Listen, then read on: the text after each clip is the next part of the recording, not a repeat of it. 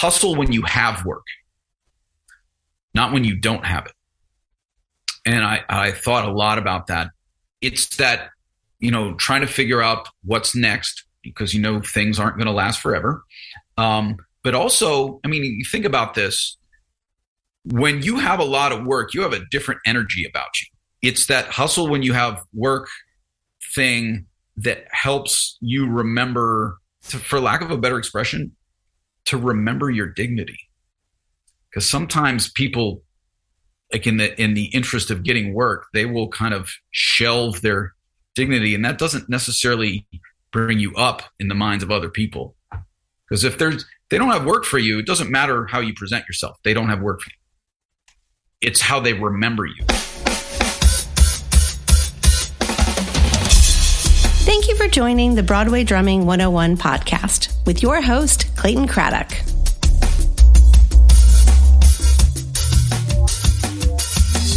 If you like what you hear on the show, subscribe to the Broadway Drumming 101 newsletter at BroadwayDrumming101.com.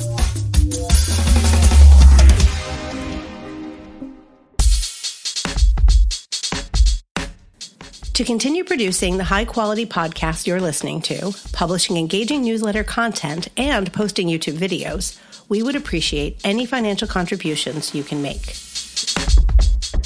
At this time, we have no advertisers, and we'd like to keep it that way.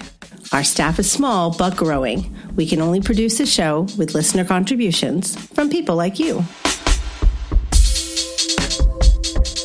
There are a couple of ways you can do that. You can sign up to be a monthly or annual subscriber at BroadwayDrumming101.com. You can also contribute any amount you wish through PayPal at paypal.me/BroadwayDrumming101 or through Venmo at BroadwayDrumming101. Or help keep us caffeinated by buying us a cup of coffee or a week's worth at buymeacoffee.com/BD101. That's buymeacoffee.com/BD101. We appreciate any support you can give. Don't forget to subscribe to the Broadway Drumming 101 YouTube page. You'll find more content that isn't featured on the podcast or on the Broadway Drumming 101 Instagram page. Make sure when you subscribe to the YouTube page, you click on the button to be notified when a new video is published. Be sure to visit our new shop at merchandise.broadwaydrumming101.com. Thanks again for listening to the Broadway Drumming 101 podcast.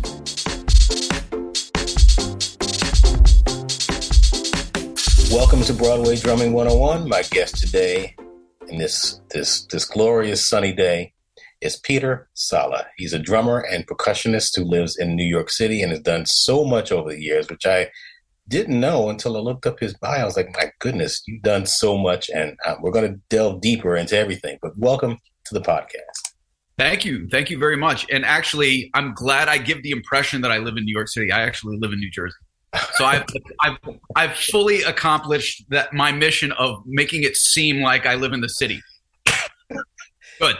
Fooled again. I might as well, for the amount of time I spend getting into the city. But yes, so city adjacent. Yes, you're a city adjacent. Are you from New York City? No, I moved around a little bit when I was a kid. I was born in Ohio, lived in Louisiana for a few years, moved to Jersey when I was in grade school. And except for a 2-year detour down to North Texas for grad school, I've been in Jersey essentially the whole time. And what was it that made you say, you know what, look at that timpani right there. I want to play that. Timpani, okay. Or was that the thing a minute later? I can tell you the exact, the thing that flipped the drum switch for me was, this will date me, the Van Halen 5150 concert video and Alex Van Halen on that. Wow. And I watched that. There was a concert video, Live Without a Net, and I watched that many, many, many times. The cool thing about that is, now, a couple decades later, 3.5 decades, a lot of years later, it holds up. I actually still look at that and go, that was a worthy inspiration even now. I mean, some of that is, probably a little bias on my part, but that was the original thing was Alex Van Halen. That was it for me. Alex Van Halen was your introduction, and said, you know, that's kind of what I want to do. Did you want to play in a rock band? Yeah, I mean, that's what I did. Like right off the bat, I played in high school. I played with a few bands, and I was also in school band, jazz band, marching band, concert band. But then I also had my own thing. It was mainly like rock and metal bands and stuff like that. Like learning how to do all that double bass stuff. Like Vinnie Paul style with my feet. But that was when I was in high school. I did as much as I possibly could, and I got based off of advice from a very unlikely source, which was the guy I bought my first drum set off of. It was a used Ludwig, not a great instrument, but it was mine, and I coveted this thing for so long before I actually got it. But the guy I bought it from, he just gave me some casual information, which was just, don't limit yourself to one style of music. And at that point, I didn't have a private teacher. I didn't have anybody talking to me about drums. It was kind of like my thing, and I was a little self-conscious about talking to other people about my interests because I didn't know if, how far it was going to go yet. I took that as like, all right, that's worthwhile advice, and I didn't know why I shouldn't follow that advice. And I loved a lot of styles of music, so it seemed to be consistent with what I probably already would have done anyway, and it just kind of was an external confirmation of like, do a lot of stuff, do as much as you can, because it's still playing. Did you have long hair back then? Longer.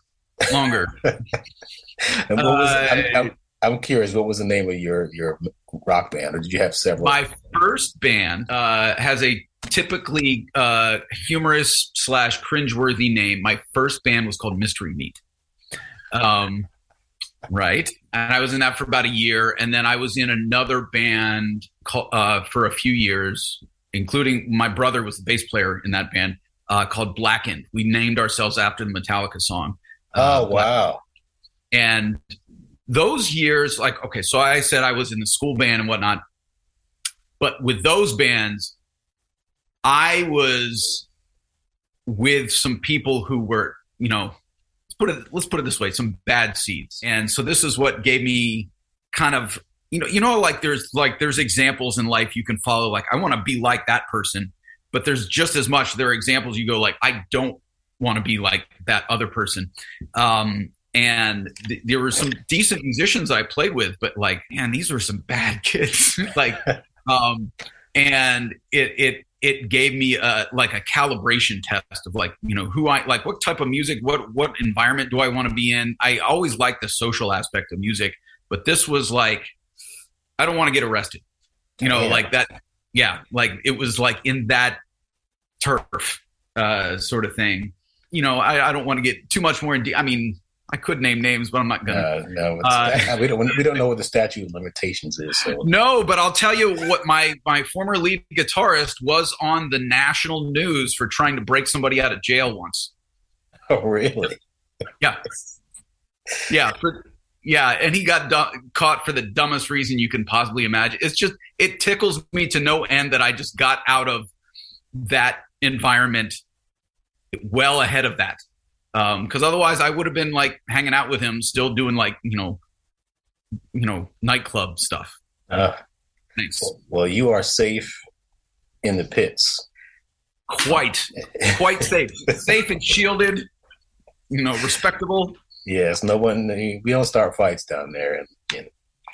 So now I'm afraid of you, man. I might see you somewhere. Oh my Lord, no! You gotta have like brass knuckles. What's up, Clayton? What?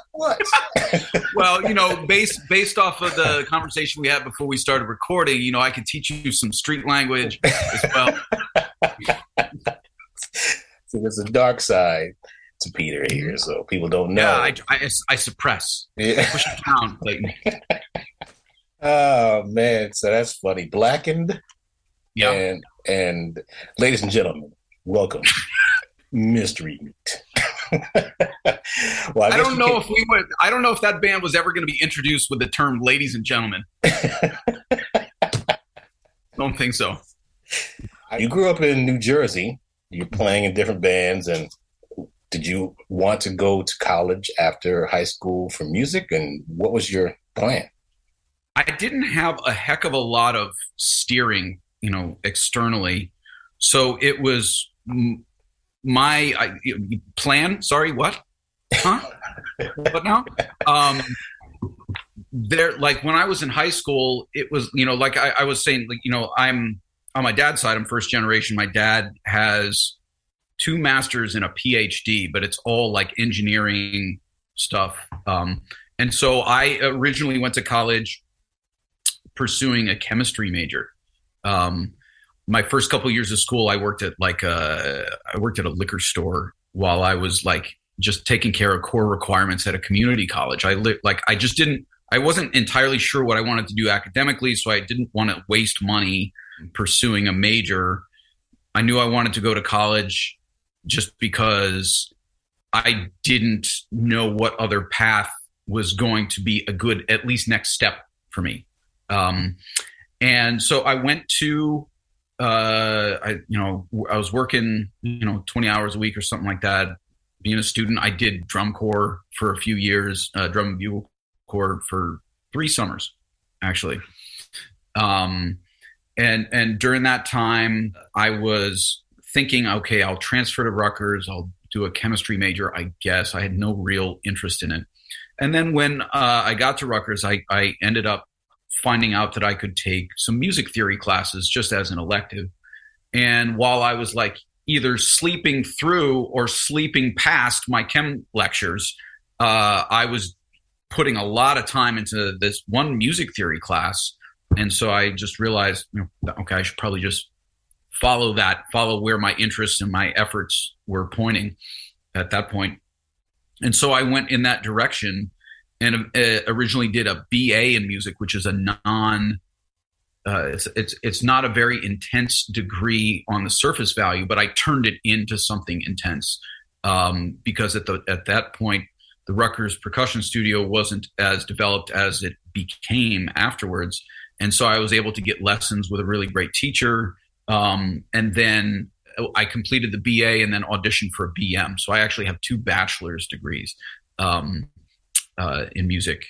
And the second one is where I got serious in terms of like really trying to make a go of things. Did you want to work in symphonies, theater? I didn't know anything about theater back then. The people in the percussion studio, I mean, I'm friends with a number of them still. People drift apart. I graduated college 20 years ago. Almost 20 years ago. But the people I went to college with were pretty narrow, and they were very smart people, good musicians in their own right, but they were pretty narrowly interested in like, the only music was like West European classical art music, right? Like, and so that was what I was around. So I was, I had put my drum set playing, my drumming aside when I went to go to college because I thought like, well, I got to figure out this percussion thing. I was made aware of what else could be out there from my time in drum corps. I was in the pit percussion section for Jersey Surf and the Crossmen. This was like the late 90s. So this, like decent, Crossmen especially was a pretty decent group at that time. My main interest at that point was kind of like chamber music. I really liked percussion ensemble, like quartet. Like I got exposed to that, I guess, at a moment when my interests and my energies were ripe, and all I just had to find was something I enjoyed and was mildly good at and felt like I could get better at. And so that was percussion ensemble. So that turned into me being part of, it's mostly in the rearview mirror now, but part of the Exit 9 percussion group, which we played together for about 20 years, between 400 and 500 shows we played. People that don't know, the New Jersey Turnpike. Yeah. That's the Rutgers Exit. Yeah. Yeah. So that's what you named the group, or you joined? Girlfriend of one of the founding members named it. And we, as soon as we heard it, we're like, That's the name. That's what it is. No argument, no discussion. That's what we're called. It's a little better than Mystery Meat, but I think a chamber group called Mystery Meat could actually make some inroads in, build some bridges. Yes, and you guys can play like Van Halen, Van Halen. I think that band was like Bad Religion and like punk and stuff like that. That's what we did back then. And Red Hot Chili Peppers covers, stuff like that. Yes. Awful original songs. Really? Yeah. I can't find a CD lying around of your band. You guys record anything? All have been destroyed. Damn. I'm gonna find it on the internet and be like, this is the great thing about playing music in the early 90s, man. That don't exist. Man. So Rutgers, did you get a master's degree? You said I did unusually I did like a BA and a Bachelor of Music at Mason Gross School of the Arts there. And then I went to my professor there, was a very big influence in my life. Actually, just met up with her a couple days ago, just to catch up. Shi Wu is her name. Fantastic marimba player and just a powerhouse musician. And she had studied at the University of North Texas, and I had already known about that.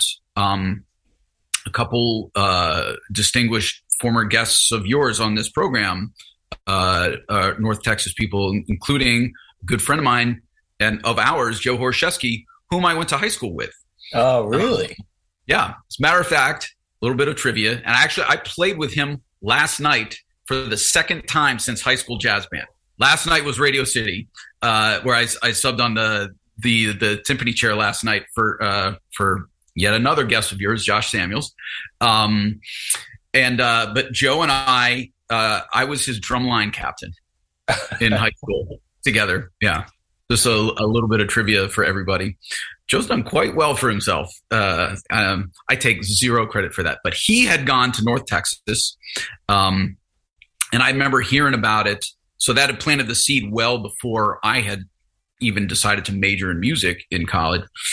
But my teacher, having gone there and heard about all the people that she studied with, I wanted to go there. I wanted to study with Ed Soph, wanted to study with Robert Shitroma, Christopher Dean, Mark Ford. These are all, within the kind of percussive academia world. They're all very well known, but also, especially Ed Soph, very well known beyond just the academic world and the classical kind of concert percussion world. Did you know Sean McDaniel, or was he already? I had heard of Sean. Sean came through before he was gone by the time I got there.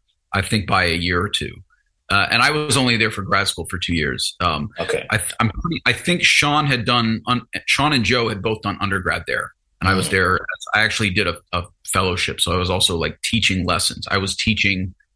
If I was a little bit older, because of the way they do their lessons there, I may have been teaching Sean mallet lessons because they require all the jazz studies majors to still take a certain degree of mallet lessons just to establish proficiency, base level proficiency on everything.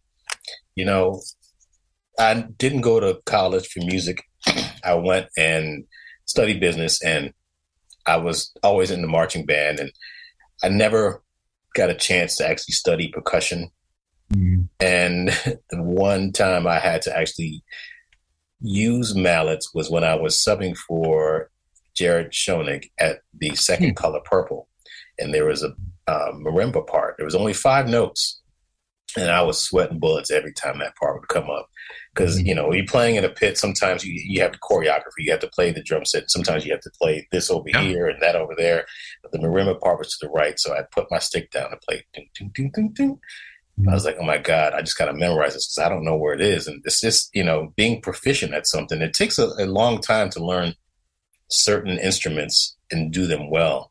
And I admire people that play instruments that require, musical notation or notes, because I guess people probably admire drum set players. Like, how do you get all four limbs going at the same time? Yeah. And People say the same thing about four mallet playing. Like, how do you get them all? Well, it's the same. Everything has, first of all, if you're curious enough about it, you'll spend the time to figure it out. And second of all, everything's got steps.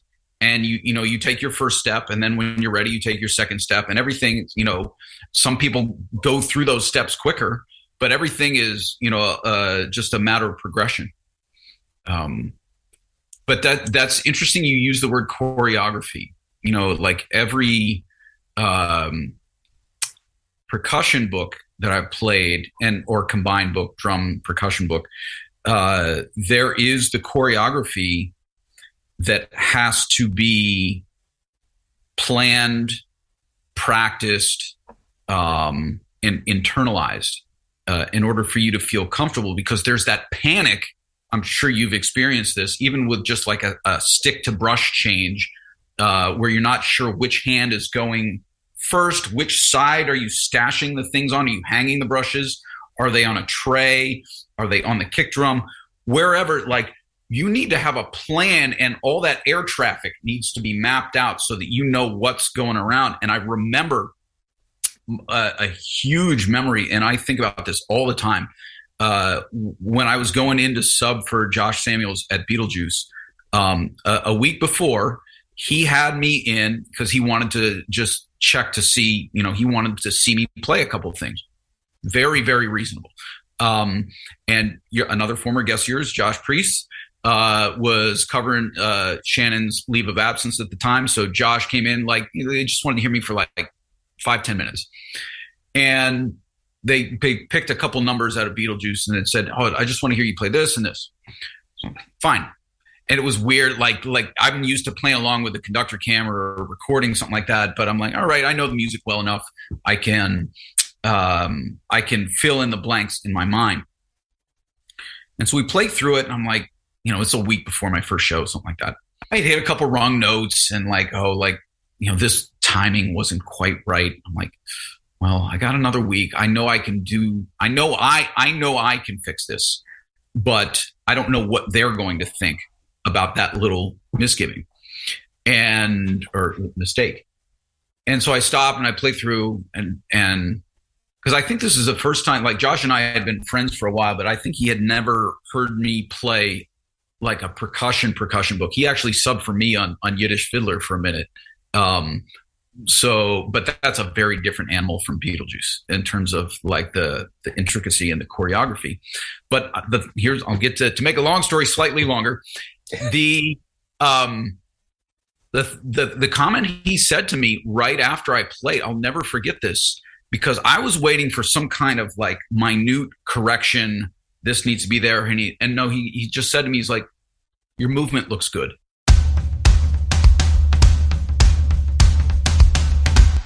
Because it's a 360-degree environment, multiple vertical levels, foot pedals, all this stuff, and you have to reach across the room and play a triangle roll with your left hand while you're playing this, while you're tuning timpani with your foot. Like, it's heavily. That's a crazy book. Like, I would love to put Josh or anybody in an MRI while they're playing that book just to see what's going on in their brain. But he just said, "No, your movement looks good." In other words, he saw that my weight was shifting in the right direction. He saw that my arm was reaching for this thing. And the right note, yes, the right note will happen. The right rhythm will be tweaked, but you know where you're going. And so that flustered nature that can sometimes happen if you don't know what you're doing wasn't present. And so I felt like that was like a good sign. I was able to demonstrate, like, I knew the dance of the book. I learned the dance. Speaking of getting your movement right and progress, yeah, you left University of North Texas and you decided to move back to the Northeast. Yes. Why not LA or Nashville or San Francisco? I knew what I was getting back into. I knew I could at least that percussion group it just so happened that the person who took my place in the Exit 9 percussion group, actually, have you talked to Grant Braddock? Not yet. He's okay. Working on that. Okay. So Grant and I basically switched places. He took my place in Exit 9 for a couple of years. And then when I came back out, he was like, I think moving to South Africa for a minute or something. Like you'll have to talk to him to get clarity on what but he had a very interesting, set of projects going on from what I remember. But I knew at least I was going to have, like I mentioned, 400 to 500 shows. That was like in the heyday of that. And so I knew I would have some work coming back up to New Jersey. And I knew I could also get a lot of work as a dance accompanist, which has been a big part of what I do. At the time, it was at Rutgers, and later it moved into some of the conservatories and professional training programs in New York City. But that was a bed of work that I could rely on right out of grad school. I didn't have necessarily any theater, actually not even necessarily. I don't even need to qualify that. I had no theater plans at that point. It was not on my radar yet. And that didn't happen until 5 years later.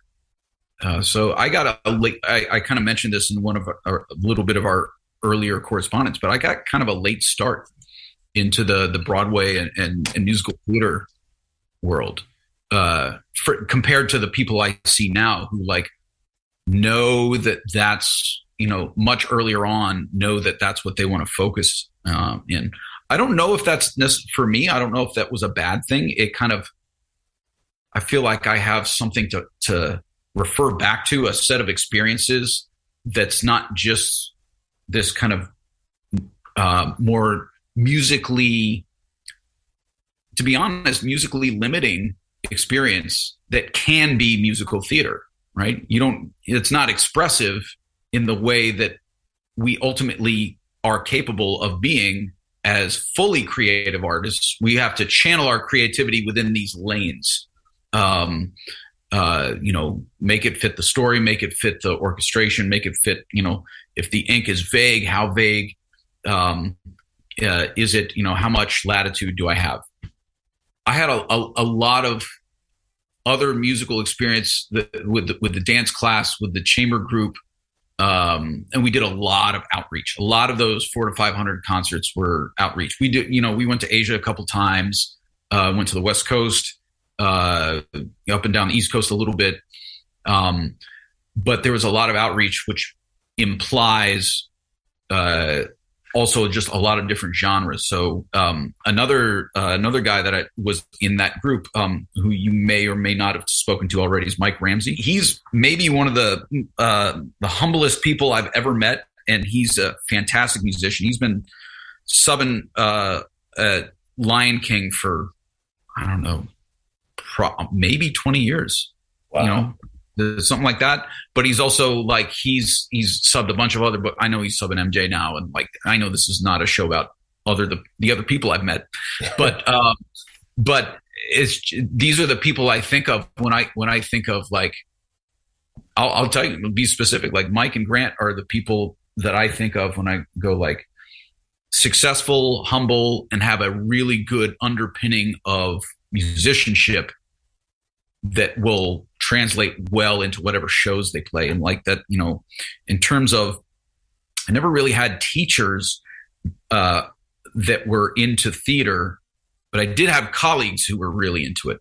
And I feel like those are a couple people, and a lot of the people that you've already had on the show that I've been fortunate enough to become acquainted with, and in some cases friends with. Those are the people who kind of helped steer me in this direction. Because I felt like I possessed this skill set and I wasn't sure what to do with it. I had a lot, like I said earlier, I had a lot of different interests, and the one place where those could come to bear, but whether it's the different musical styles or working with dance, being able to play for choreography, be able to read dance the way you read musical notation, and be able to know where you need to add energy to fuel the dancers. and not just to hit, hit a crash when they put their hands up, something like that. That's also important, but other things to actually get inside the movement. But all those experiences turned into something that was appropriate for musical theater. I had a lot of different interests, and no one particular show ever touches all of them, but some of them, sometimes, it emphasizes that there's a little bit more of a groove, and sometimes there's a little bit more of the expressiveness of, like being able to play really, really dialed in timpani playing to help, orchestral swells within a more expressive moment of the music. Like those sorts of things. It's like it's hitting all these different experiences that I've had before that I don't know. It's nice to have a nice full toolbox that I didn't know I was building at the time that makes it helpful for me now, for whatever shows I'm playing. Well, I guess that toolbox was filled with tools from the years when you were doing things like the Bay Atlantic Symphony, the Brooklyn Metro Chamber, and the Hudson Valley Philharmonic. No. And did you research? No, I just knew this off the top of my head. I could just tell you did these. and you went from doing those kind of gigs to what you're doing now.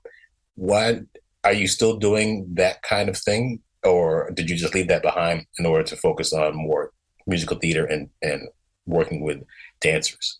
Absolutely, I'm still doing it. I have a New Year's Eve gig with Bay Atlantic.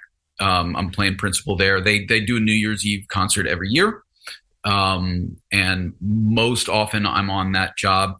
Hudson Valley's not doing so well. That's a fantastic orchestra up there. They rehearse in Poughkeepsie, in that neighborhood. I still play with as many different groups as I possibly can.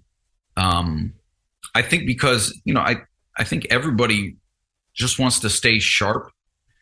And if you get into too much of an environment where you know exactly what's going to happen all the time and you're doing the same thing, that can get dangerous. It's the concept. I'm sure you've heard this, maybe, some of the previous guests have touched on this also, but the idea of show chops is that I can play this show really, really well and kind of nothing else. And that terrifies me.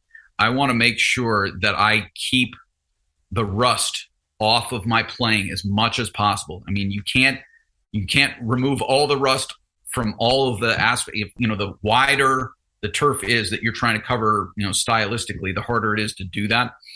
But a couple days ago, I did a Christmas program with Princeton Pro Music. It was all choir. It was this orchestra and huge concert choir. Where one of these, like, you get one rehearsal and they just throw a score at you and you say, figure out what percussion instruments you're playing with this other guy. And we had to coordinate, like, looking at each other during the rehearsal, going, "Are you playing that triangle note? Am I playing that cymbal note?" Like, go. Like, you can't be slow in that circumstance. And that element of not being quite comfortable it's a good idea I think, to experience that on a somewhat regular basis. I'm playing dance classes with, there's a gentleman who teaches technique class, Horton dance technique class for the Alvin Ailey Dance Company, who I accompany sometimes. He scares the heck. He's great. His name is Milton Myers. He scares the heck out of me because he's so intense. And I'll accompany his dance classes at Juilliard, which is yet again like another intense kind of, quasi intimidating building to be in, because like there's members of the New York Philharmonic walking through the hallway and like peering into the room when I'm playing djembe in there. And it's like, they're listening. I know. Because I've gotten text messages from friends of mine who were students at the time that he would go back and report on my playing. to the percussion students who just happened to be on the same floor as the dance students in the building. It had nothing, like there was no other reason for him to be coming across me. So there's this environment where, like, whether I'm playing for Milton Myers or I'm playing in a circumstance where I wish I had just gotten that second rehearsal, it's like that feeling of like, is this prepared? Like you can do your homework, but you're not entirely sure because you haven't done the whole thing yet. And the cool thing about musical theater is also the bad thing about musical theater in terms of the number of reps you get. If you're a sit down in a theater for a while, maybe you're doing a regional production, or you get an off-Broadway show or Broadway show, and you get the onset of show chops. And sometimes I can only speak for myself. I've found that if I'm not careful, I can get a false confidence out of that doesn't translate to actually being able to produce well for whatever my next gig is going to be, because every job ends. And so you have to be keeping yourself sharp for whatever the next job is. I feel relatively confident that my brain has been used for more than just playing one show at a time. And so I'll be able to like get up to speed fairly quickly for the next thing, because I've never just like sat back and going, I'm just going to play my one show. Josh Samuels, he and I are friends and colleagues, and he gave me a great piece of advice, which I feel is like, he and I have, we've traded professional advice to each other, and this was a great one for me, is hustle when you have work, not when you don't have it. And I thought a lot about that. And first of all, that in part explains a lot of people's success, including his. But it's that, trying to figure out what's next, because, things aren't going to last forever. But also, you think about this, when you have a lot of work, you have a different energy about you, right? Like, hey, this is good. Like, I got a lot of stuff going on. You got a lot of stuff going on. Let's make something happen, not right now, but eventually, as opposed to, hey man, I don't got anything going on. Like it's like, no, you're still the same person. And what, whereas one person is maybe even more available and more rested, is like, let's say you're going to be like, want to become a sub. The other person is sharp, right? And it becomes a little bit more of an even, this is my perception of it. It becomes a little bit more of an even playing field, because you're like, I can help you out. You can help me out. It's a mutual thing, as opposed to what ends up happening sometimes is that, and I've fallen victim to this to myself as a sub, is forgetting that it's not just them on the mountaintop handing down this work to you. It's that you're also being of service to them so that they can do other things. That's one of the reasons you and I first talked, as a matter of fact. I remember because there's something around Father's Day when you were covering Avenue Q. You were doing the leave of absence, and I was just one of the subs on Joe's roster, and I happened to be available for you. I'm assuming that was a reason why you decided, like, hey, let's talk some other time as well. Like that I was of some use to you, right? Yes. Happy to be so, absolutely happy to be it, and happy to have the work. And I loved playing that show. But it's that hustle when you have work thing that helps you remember, for lack of a better expression, to remember your dignity. Because sometimes people, like in the interest of getting work, they will kind of shelve their dignity, and that doesn't necessarily bring you up in the minds of other people. Because if they don't have work for you, it doesn't matter how you present yourself. They don't have work for you. It's how they remember you then is what matters. you've talked about, and I'd just like to ask you about the intersection of your playing and muscular dystrophy. Tell me more about that.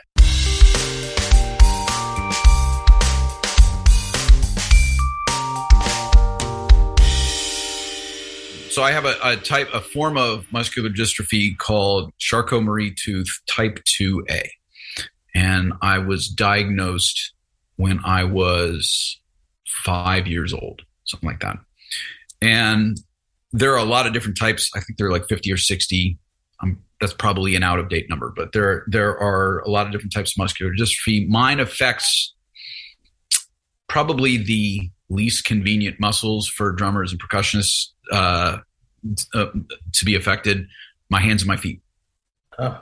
So it's a progressive condition that I like, meaning my hands used to be stronger than they are now. Now, one of the reasons I like to keep busy is because that holds my strength, right? The more I play, it literally, no hyperbole, no need to like adapt this in any way. It's a use it or lose it type of thing. The more I play, the more I'll be able to continue to play. That for me has been a motivating factor because I feel like I can't wait as much. And yes, I can be practicing, but I also like to be engaged in a professional, just for like paying my mortgage, like that sort of thing. Like I need to be able to be active, and I'd like it to coincide with continuing the use of my muscles. So I have it's the intrinsic muscles in my hands are let's say less cooperative. And so all that means for me is that I have to find smarter ways to do certain things. I do have certain speed limits, I'm not the aforementioned Vinnie Paul. I'm not going to be matching him, he's no longer with us, but that playing, that style of thing, or like, the craziest marimba players, like that sort of stuff. Like I don't have, muscle wise, like the potential's not quite as high. I can work towards things and get, build up my speed and whatnot. But where, and this is one of the cool things about theater, is like, when's the last time like anything in theater was physically taxing? Like how often does that come across? And for that matter, a lot of types of music. Like how often are you really physically taxed? And it's much more about your sound concept, your concept of the music. I would say the most physically taxing music I play is when I'm playing with a samba group, and you have to play it batucada for 20 minutes without stopping. Wow. Right? That's, there's a couple people that hire me to go play, like be in a samba percussion section for parties and stuff like that. That's, like probably the most demanding stuff. We're playing like club dates at a wedding, where you're doing like, 4 1-hour sets over the course of an evening or something like that. Those are the most, closest to the physically demanding, but it's still not fast. It's more like just play smart and you'll be able to last. It's the same as anybody. But I will tell you, there have been moments. One of them happened at Beetlejuice, actually, where I really had to outthink my condition. There's timpani parts. So the timpani parts in that show, very, very active tuning with your feet. That's me using my feet. And there, because of the orthotics that I have to wear, I literally, my ankle is stuck at a 90-degree angle. So as you might imagine, tuning timpani becomes a little bit more of a physical challenge. And there was one day, there's this moment in like the opening number, I was practicing it on the drums at the theater, and I'm like, oh no, like, I don't know if I'll be able to do this. And it just had to do with like, it was like you go D-A-C-G, D-A-C-G. Like you had to do that a couple times, and it was like just the mechanics of it were really, really hard. And I was like, I had been working on that. Everything else was good, but this was like one of the remaining itchy spots that wasn't like, I just couldn't scratch that itch right there. And I remember literally I'm having this like mild crisis in the pit. This was when it was over at the Winter Garden. And I remember like one of the other subs like was coming into practice after me. And Jessie Linden, I don't know if you've spoken with her. Great player. This was like the only time I'd ever met her. And I remember I was having this moment where I'm like, God, I don't know if I can play the show, because like literally it was a physical limitation. And this moment in the timpani was really high in the mix in that part of the show. And I'm having this moment and I hear a knock on the door that it was her turn to come into practice. And I'm like, I remember like thinking like, okay, make a good first impression. But like in my mind, I'm like, well, I may have found my limitation. I may have found the moment where like I actually can't do the thing. And so I was like, wait a second. No. Don't quit. Like, because I do a lot of teaching, and I never would have let a student give up on that. So I'm like, all right, put your teacher hat on and teach yourself how to do this. And what I realized in that particular moment, and it ended up becoming a joke, is like, all right, in order to do this, the issue is actually this specific, like resetting the drums on this side. And I realized if all I could do is just like stomp my foot with my heel, which you're not supposed to do with timpani, you don't tune them with your heel, you tune them with your toe, right? If all I had to do is like stomp on the drum, on the pedal with my heel, then I would be able to do this thing. It's still like really crazy because I have to use my whole leg, and it's very ungraceful. It gets the job done. But if I were able to do that, I could play this part accurately. And in order to do that, I went home and I got kitchen towels and I rolled them up, and I went into the theater and like I stuck it underneath the toe of the pedal and I pushed it all the way sharp. And I was like, all right, it's still not in the right place. So I folded over the towel and I put it again. All right, getting closer. And I realized if I fold this towel 4 times over, I will be able to just stomp on this thing with my heel, get the notes like on both. And I remember every time I went to the drums, I had to use a different number of folds. Like when I would go and set up do my whole pre-show ritual. But like as long as I could have these kitchen towels here, I would be able to play this little segment. And that was. And it turned into a joke because every once in a while I'd forget to take them away, and Josh would be like, why the hell are there kitchen towels under the timpani pedals? And then I explained to him, and he was like, oh, okay. He was totally cool, but it was like random. People you walk into your setup and you want everything to just be the way it's supposed to be. And you're like, someone doing laundry? Like, what's going on? But that turned into like, it basically reaffirmed like, there's a way to do anything. And you have to throw out what you think the right way is supposed to do and just get the job done. And especially the cool thing about theater percussion is because you're not being seen, you don't have to worry about like your presentation quite as much. It can be quite ungraceful and you just get the job done. And music director is none the wiser. They have no idea that you're, bringing kitchen linen into the pit to get stuff done. But all kinds of things like that, like little problem solving skills that have translated into just part of the extended technique of being a percussionist, multi-percussionist, theater percussionist, that sort of thing, where the people doing the orchestrations don't care about how you have to do it anyway. So why do I have to care how I do it? I just have to do it. Nugget. But, yeah. Tell everybody about what you have to do being the in-house contractor, and what does it mean being a shop steward? In-house contractor and shop steward. So one is administrative and the other one is more of a labor oriented, like union adjacent position. In-house contractor is, I affectionately think of myself as the homeroom teacher for the orchestra.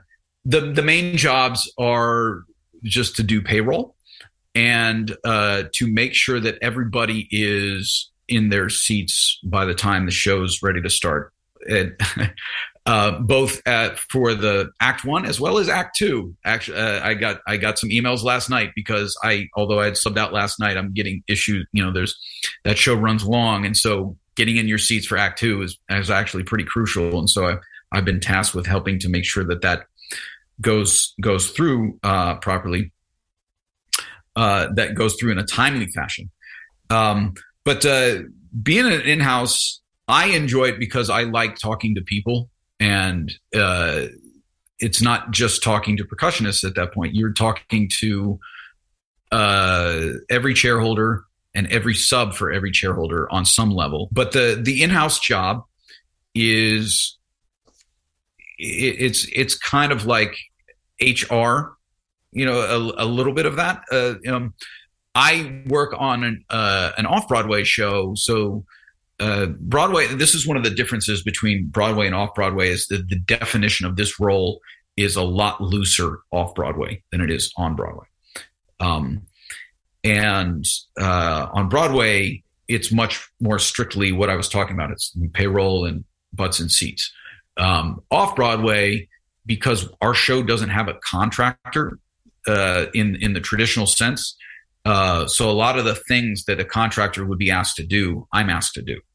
I'm in touch with stage management a lot more. I'm in touch with production management, company management, because I'm a conduit to the orchestra, and I have the infrastructure set up to communicate certain things to them. It's just the most efficient way to get word out. And that dovetails nicely with the union steward thing, which is, and this is something I believe the impression I'm under is that every orchestra selects who's going to represent them. And I was essentially selected back during our original run back in fall 2018, especially because there was some contract renegotiation that needed to happen. Every time our show got extended, it was a success, but then that meant new contract, new pay rates, new terms, new everything. And so there was a lot of phone calls, a lot of business that needed to be attended to, where the union who does the actual negotiation for the musicians needs to be aware of what the musicians need. And that contact person who helps that awareness and that two-way communication happen is the shop steward.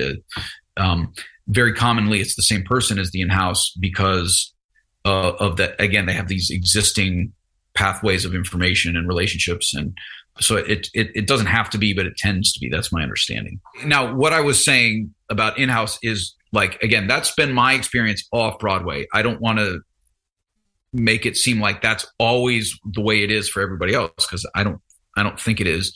And people often refer to off Broadway as like the Wild West. Like, so this is one distinction. It's helpful to understand. There is no off Broadway standard contract. There is for Broadway. There is what are called commercial off Broadway area standards. And it's basically like a template that contracts can be based on. So that's why you got a lot of variety. Like, we're getting into the business weeds of New York theater, but like, there's a lot of variety with off Broadway in terms of like the work, compensation, premiums, all that.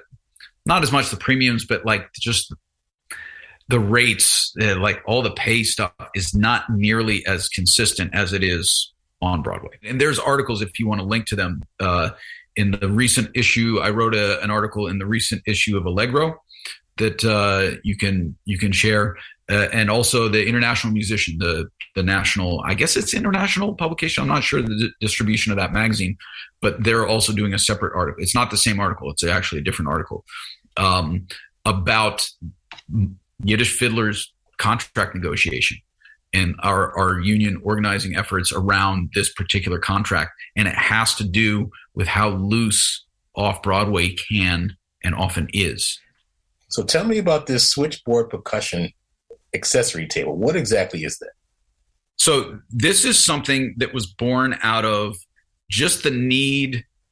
We talked about earlier, we talked about dignity, and that was with respect to, like what you're willing to, how you present yourself to other people in the, arranging the work, whether you're willing to sub, how available you are, whether you're willing to work for this amount of pay or that amount of pay. So that's like professional dignity. And then there's like the presentation dignity.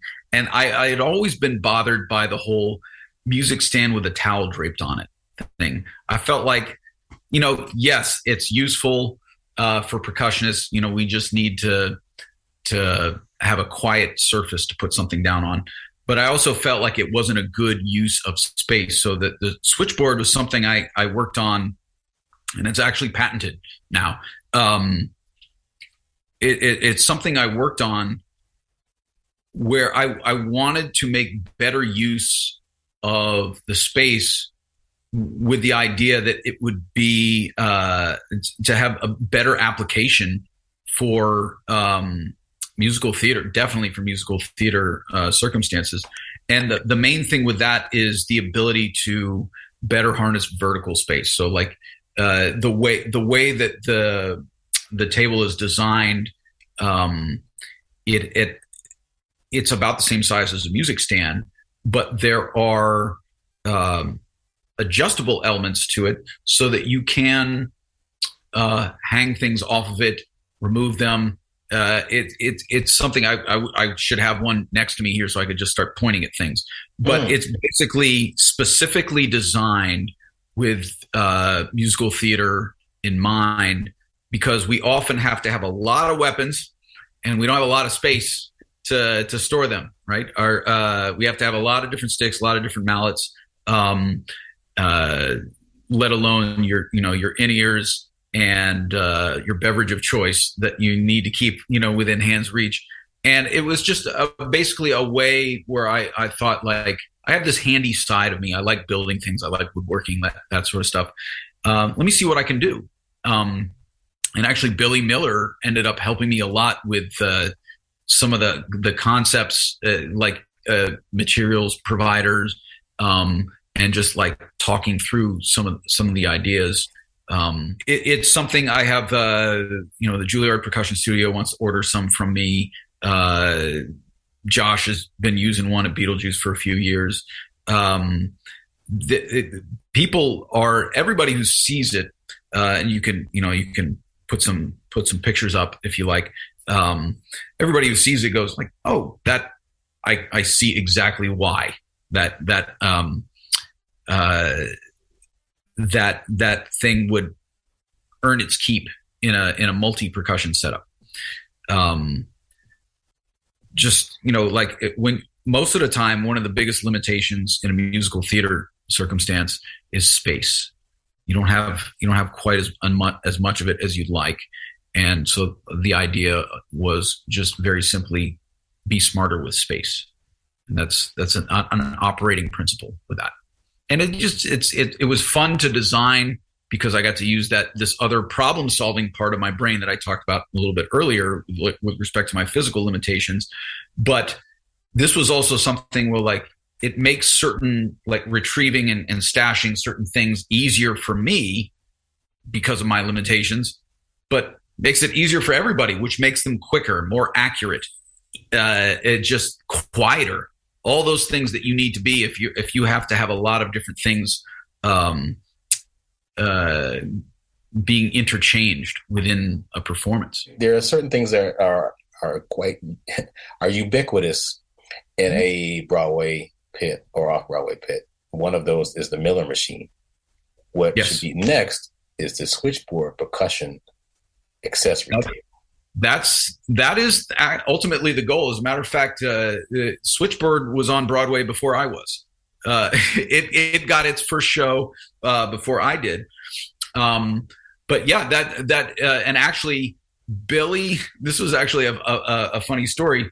Billy and I were on the phone because I had actually taken my Miller machine and altered it, like literally cut into the aluminum in such a way so that it would be mountable to my switchboard.